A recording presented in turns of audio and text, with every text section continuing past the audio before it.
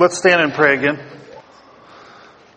Father, we thank you for your word, and we thank you that it is a lamp to our feet, a light unto our path. We thank you, Lord, that as we walk in your word, our path gets brighter and brighter as the noon sun. We pray, Lord, that your Spirit would teach us today. We thank you, Lord, that as you said, it was expedient for you to leave, that he might come. So I pray that he would be our instructor today. Give us ears to hear. I pray the same for the children as they study your word in catechism class. We ask it in your name. Amen. Kids, you can be dismissed if you have class. Let's open our Bibles to the book of Mark. We're going to be in chapter 3 again. Book of Mark, chapter 3. Starting in verse 20, it says, "Then the multitude came together again, so that they could not so much as eat bread." As we've seen in our study of Mark, Jesus was a rock star. That means everywhere he went, there were massive crowds. People were pressing in on him so greatly that they feared that he would be crushed. So here we have another account where he is being thronged by people who wanted to be healed. Verse 21, "But when his own people heard about this, they went out to lay hold of him, for they said, 'He is out of his mind.' And the scribes who came down from Jerusalem said, 'He has Beelzebub,'" your version might say Beelzebul, "and by the ruler of demons he casts out demons. And so he called them to himself and said to them in parables, 'How can Satan cast out Satan? If a kingdom is divided against itself, that kingdom cannot stand. And if a house is divided against itself, that house cannot stand. And if Satan has risen up against Satan and is divided, he cannot stand, but has an end. No one can enter a strong man's house and plunder his goods unless he first binds the strong man, and then he will plunder his house. Assuredly, I say to you, all sins will be forgiven the sons of men, and whatever blasphemies they may utter.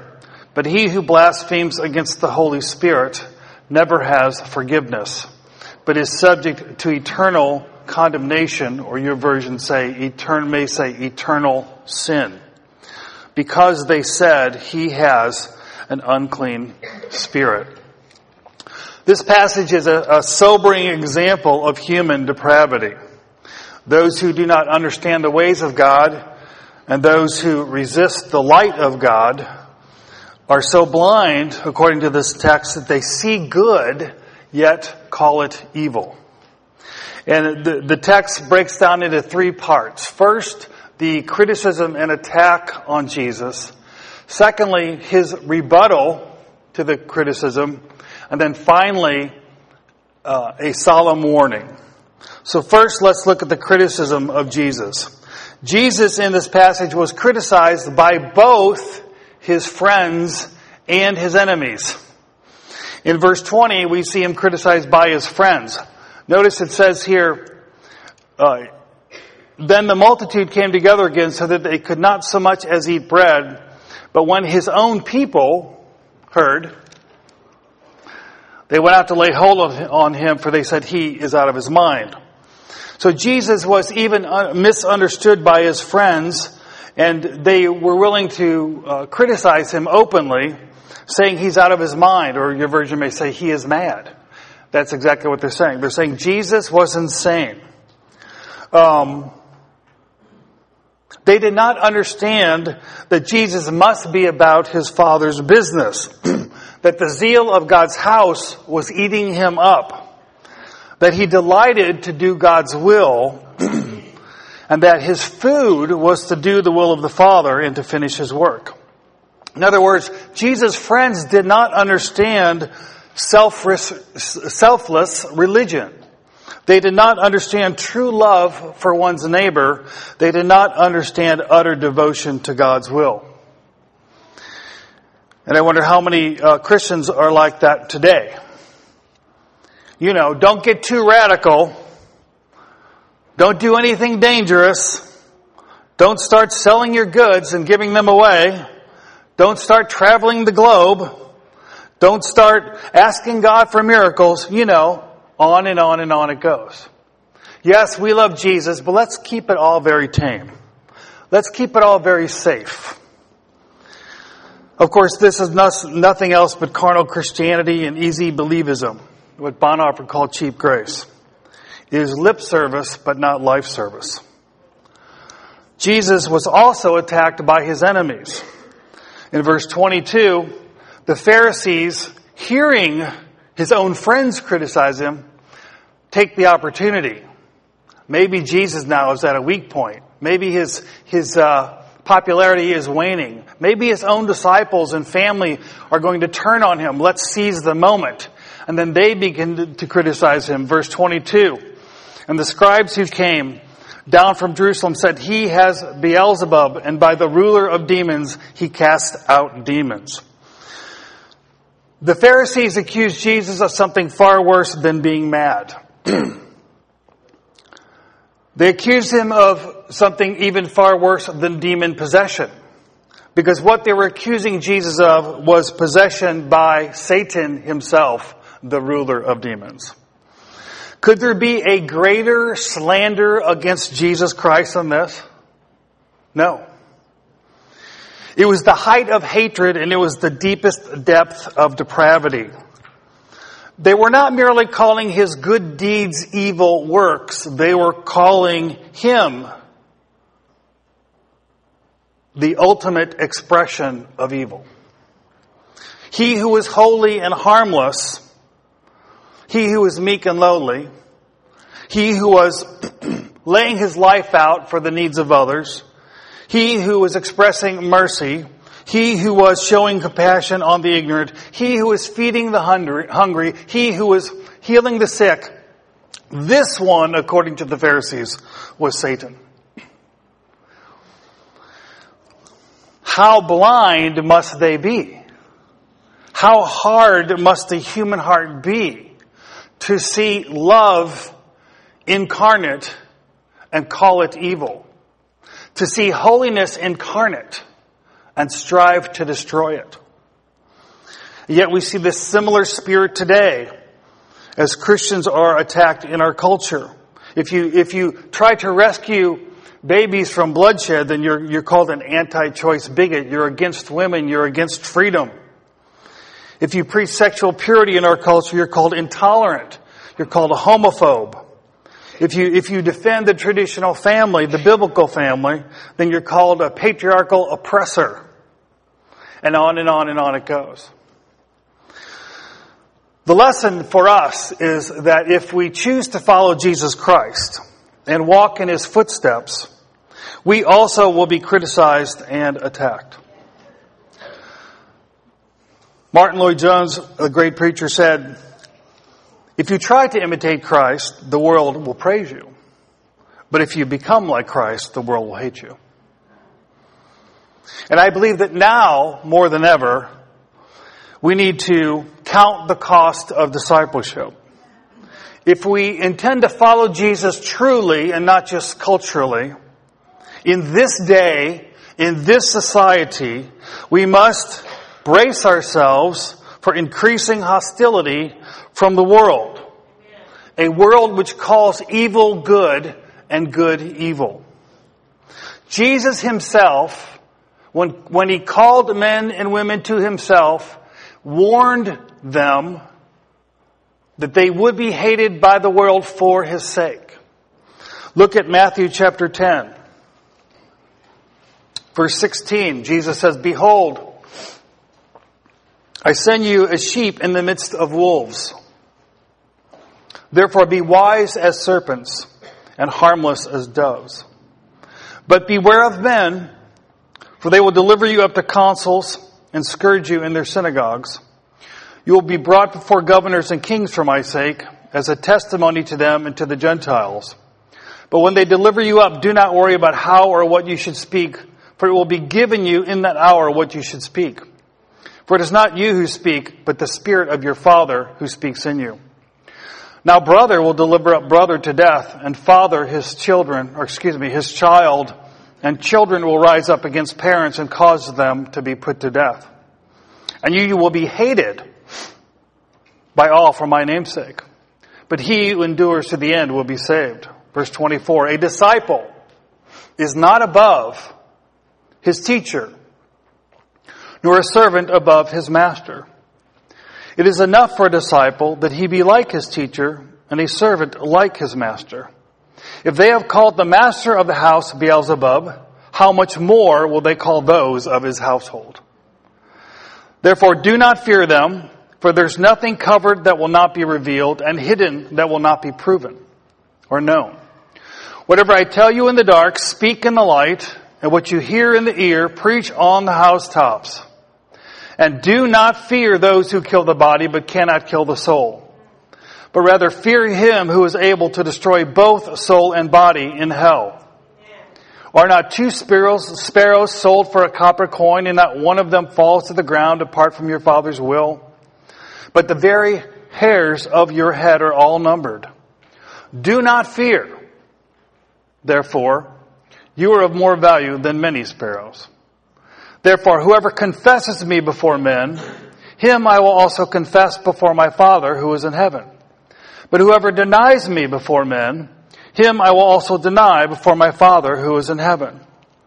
Do not think that I came to bring peace on earth. I did not come to bring peace, but a sword. For I have come to set man against his father, and a daughter against her mother, and a daughter-in-law against her mother-in-law.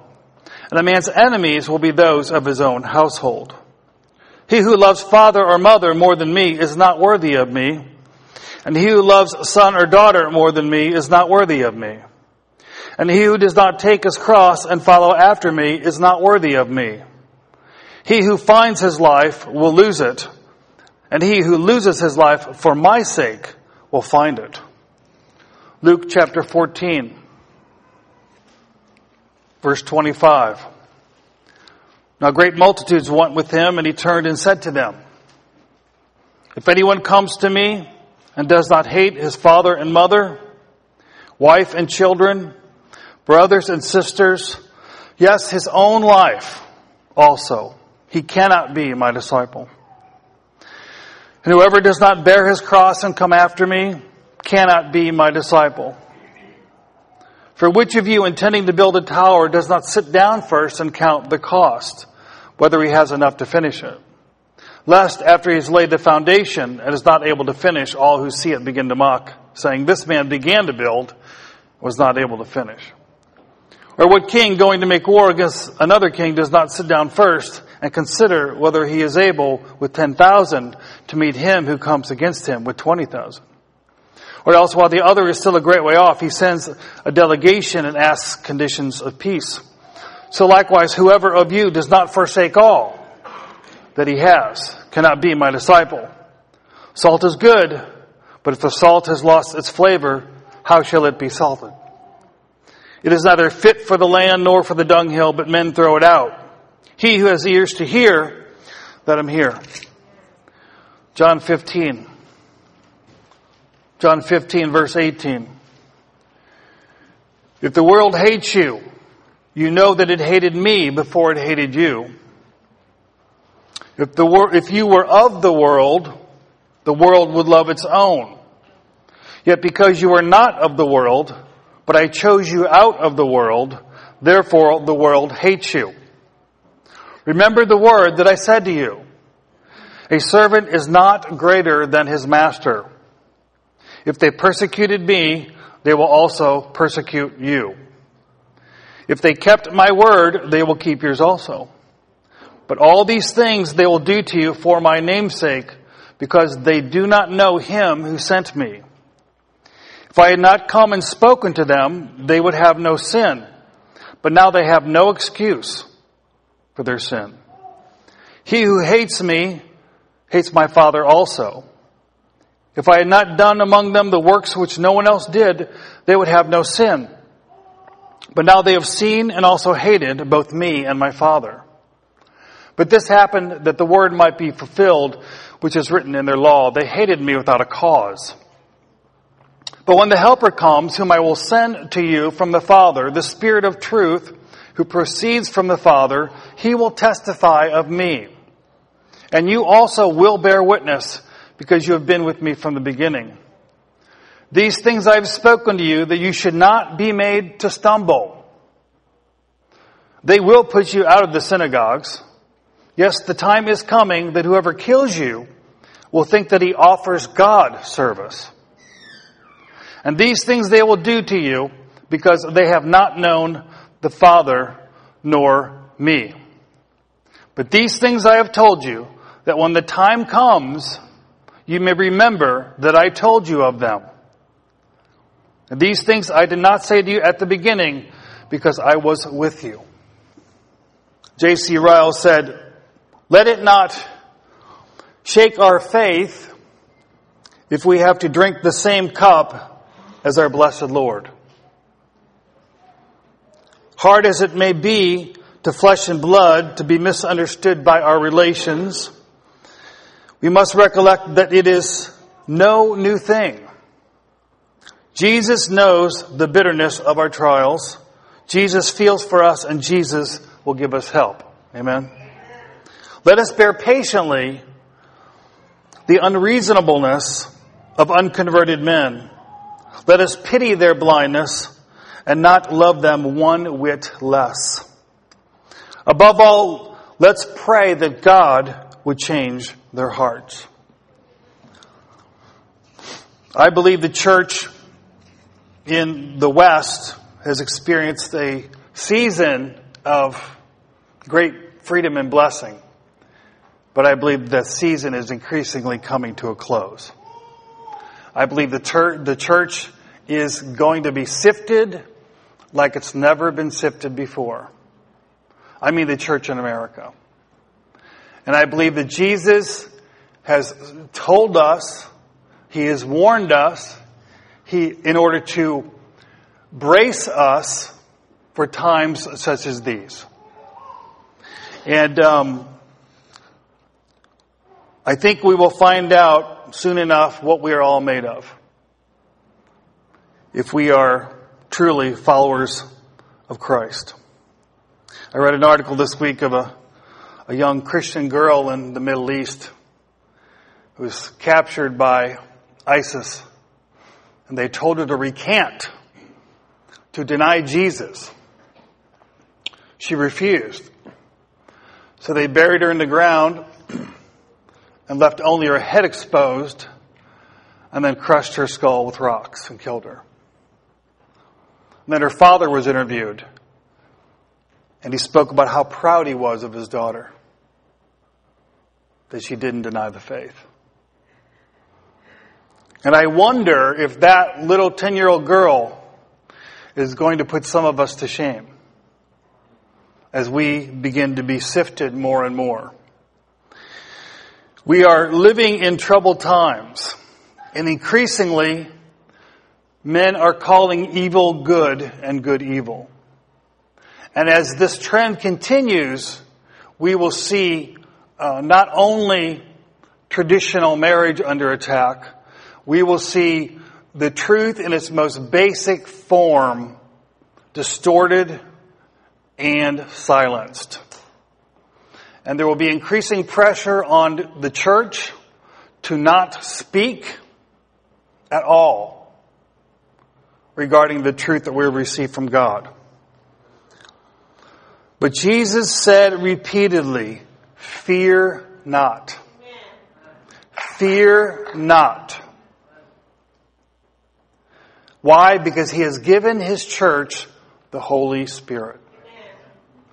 And we have the means and we have the power to go through whatever tribulation or trial God may deem in His wisdom is appropriate for our time.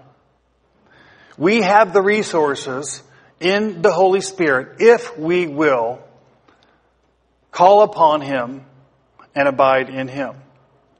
We are to fear not.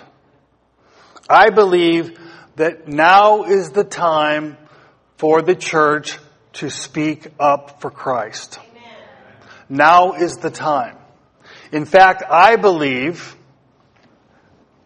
my opinion, is that we are losing our liberties because we have been abusing our liberties. I was thinking, what if it became illegal to preach the gospel? I'm afraid that some of us would feel relieved.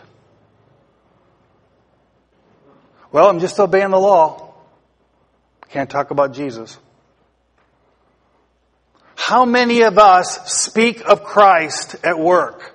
How many of us speak of Christ at school? How many of us speak of Christ in our neighborhood? How many of us speak of Jesus attempting to bring our lost neighbors and coworkers to a saving knowledge of Christ?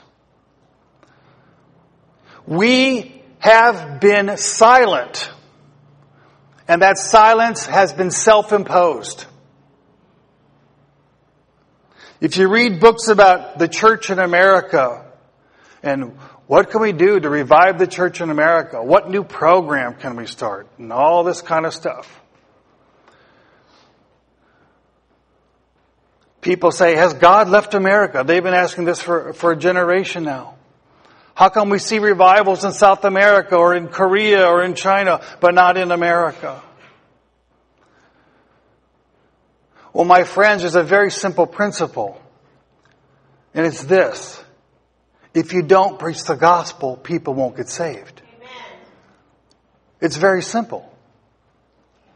The power of the gospel has not ceased. The gospel still saves. But it doesn't save if it stays in your head. It only saves when it comes out your mouth. And the church in America doesn't preach the gospel anymore. Christians don't evangelize anymore. And so people don't get saved. And then we blame it on God. It's not God's fault that we won't speak. It's our own cowardice. And my fear, and it's a personal opinion, my fear is that because we don't want to speak, God will guarantee that we can't speak. And that will be the chastening for our disobedience to the Great Commission. We still have some freedom. But we are less free today than we were 2 weeks ago. We're less free today than we were a generation ago. And we are far less free today than we were when our country was founded. The trend is against us. Do you understand? The spirit of the age is against us. So we best, as Paul says, buy up the opportunities.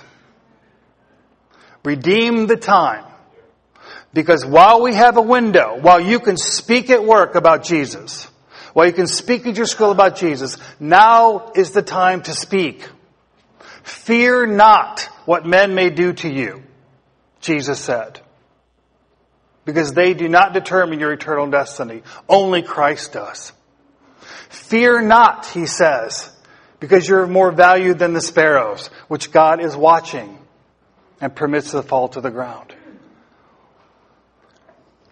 Christians around the world are dying for their faith, like that 10-year-old girl. And some of us are afraid that someone might send a tweet criticizing us. It's really come to that in the American church. Anything but bad press. Today is the day of salvation. Today is the day that we must decide if we're going to stand for Jesus. Today is the day that we must begin to be about the Father's work. Today is the day that we must begin to feed on His will as Jesus did. Because we're going to be sifted. Stand while you can stand. And speak while you can speak. Lastly, in Mark, Jesus refutes the attack, the criticism, and the attack of His enemies. In verse 23, so he called them to Himself and said and said in parables, how can Satan cast out Satan? If a kingdom is divided against itself, that kingdom cannot stand. And if a house is divided against itself, that house cannot stand. And if Satan has risen up against Satan and is divided, he cannot stand, but has an end. Jesus is stating a simple and obvious truism. Nothing new here. The point is, why would Satan cast out Satan? And the obvious answer is he wouldn't. In other words, their argument, because it is so obviously absurd, reveals the obstinacy of their heart. In other words, they are so desperate to find some means of criticizing Jesus that they grasp at a foolish argument. You see, when people are in rebellion against God, they will never lack an objection or an argument, regardless of how clear the truth is. What could have been more clear than that Jesus was sent of God to do good? The evidence was all about them. The feeding the hungry, the healing of the sick, the delivering of those who have been possessed by demons. The evidence was undeniable. As a matter of fact, they couldn't deny it, and they weren't denying it, so they had to come up with some explanation because they saw that the miracles were real. Well, let's say it's really the devil. And since when is the devil in the business of feeding the hungry, clothing the naked, healing the sick, and delivering people from demons? He isn't. But it shows how desperate they were, which shows how hard their hearts were. And of course, the lesson is that for some people, no amount of light will brighten their darkness. For Jesus himself said that men loved darkness more than light because their deeds were evil. For everyone practicing evil hates the light and does not come to the light, lest their deeds be exposed. You see, the human problem is not a problem of the head, it's a problem of the heart. And the intellectual arguments and the objections and the rebuttals and the philosophies designed to deny the reality of Christ are merely intellectual constructs which flow out of a heart that hates the light. Finally, Jesus gives a solemn warning. In verse 28, he says, "Assuredly I say to you, all sins will be forgiven the sons of men, and whatever blasphemies they may utter. But he who blasphemes against the Holy Spirit never has forgiveness, but is subject to eternal sin or eternal judgment, because they said he has an unclean spirit." Perhaps the best description of the blasphemy of the Holy Spirit is by Alexander Maclaren, so I'd like to read this passage to you quickly out of his commentary. He says, "Blasphemy is in form injurious speaking, and in essence it is scorn or malignant antagonism. The Holy Spirit is the divine agent in revealing God's heart and will. To blaspheme him is the external symptom of a heart so radically and finally set against God that no power which God can consistently use will ever save it. The sin, therefore, can only be the culmination of a long course of self-hardening and depraving.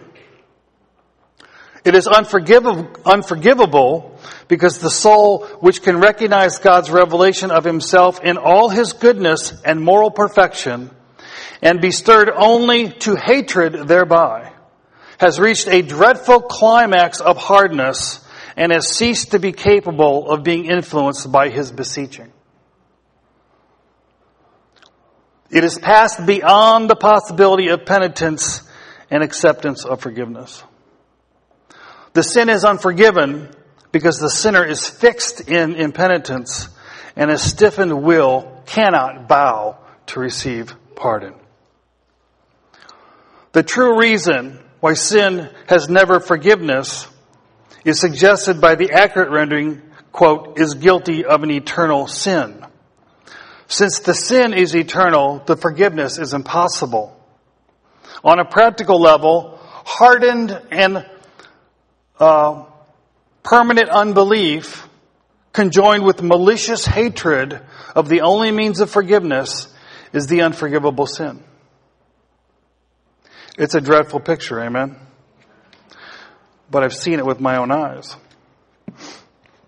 I saw it when my father was in the hospital about to die, and I came and spoke to him of Christ. And he said to me with scorn and contempt, I've lived as an atheist and I will die as an atheist. And he did. The thing that's so frightening about unbelief and resistance to the light is that men fool themselves. When I say men, I mean men, women, children, teenagers. They think that they can believe when they decide it's convenient to believe. I'll believe that later. Yeah, there's probably something about this God stuff, but I'm going to wait till I'm older and maybe when I have kids I'll settle down and I'll take this Jesus thing serious. But in the meantime, I'm going to have fun. In the meantime, I'm going to live according to my will. But you see, the problem is that as we receive light from the Holy Spirit, as we receive light from the Word of God, that light is doing something to our heart. You will be a different person by the time you leave church today than you were when you came in. But the difference will be based upon what you did with the Spirit and the Word today. And your heart will either be softer or your heart will be harder, but your heart will not be the same. That's the dreadful thing, you see. Because we think that we can postpone repentance, when in fact, what we see in Scripture is that when men consistently resist the Holy Spirit, their heart gets hardened and their conscience gets seared. And as this process takes place, even though the Holy Spirit may be pleading, they can no longer feel Him, they can no longer hear Him. And I believe at some point, He even ceases to convict.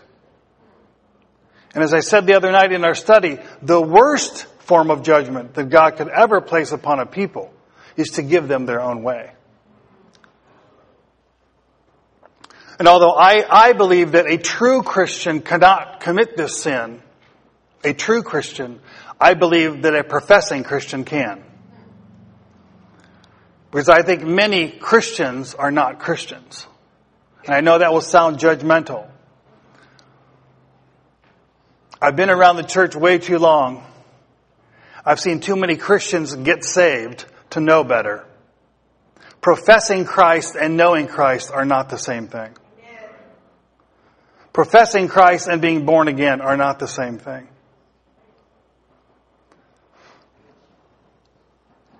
And there are some, especially those who grow up in the church, who hear the word of God from their mother's womb, who have the benefits of much light through church and through their home. These can become the most hardened and the most difficult to reach with the gospel. You know why? Because they already know it. I know that. I know that. I know that. In fact, they know nothing at all. Because they've never learned the first principle of godliness, which is this: the fear of the Lord is the beginning of wisdom. Amen. To tremble at His word is the beginning of wisdom. I exhort you not to trifle with the light that God has given you. Not to trifle with His word. Not to trifle with His Holy Spirit. Lest you become hardened in your sin. And there's no remedy for you. Jesus concludes with a solemn warning that whoever commits this sin will never have forgiveness, but is subject to eternal sin or eternal judgment. Clearly, as in so many other things, so on this topic of eternal judgment, men are calling good evil and evil good.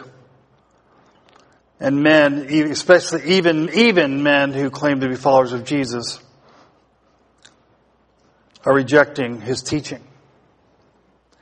Jesus Christ spoke more about eternal judgment than anyone else in the Scripture.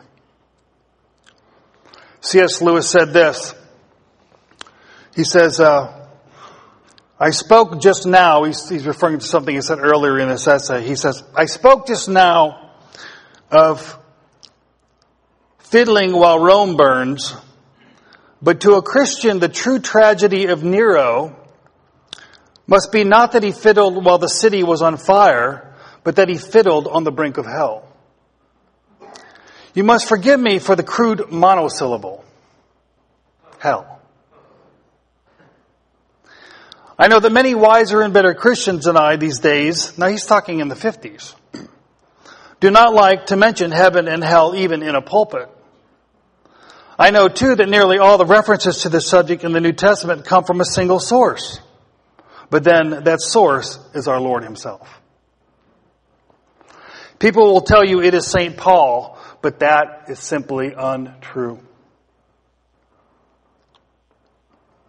These teachings about hell, he says, are not really removable from the teaching of Christ or of his church. If we do not believe them, our presence in his church is great tomfoolery. And if we do, we must sometimes overcome our spiritual prudery and mention them. Amen? Lastly, Jesus ends with the word of hope. Because in the midst of this solemn warning of hardening oneself to the point of eternal judgment, Jesus does say this in verse 28. All sins will be forgiven to the sons of men. And then he accepts only one. Because that sin includes the sin of unbelief. And that's the only sin that cannot be forgiven, because unbelief excludes us from the forgiveness of all the other sins. So Jesus is saying no matter what anybody has done, no matter how depraved their life may be, those sins can be forgiven. But they must believe.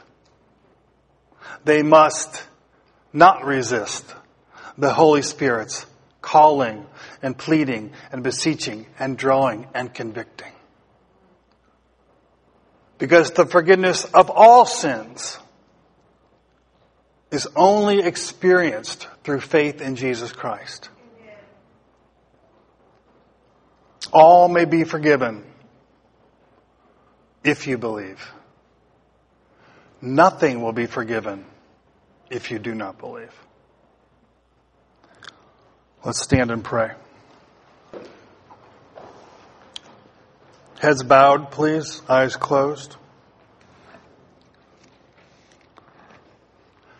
Jesus said, when talking about this awful sin, he said to the Pharisees, the kingdom of God is in your midst.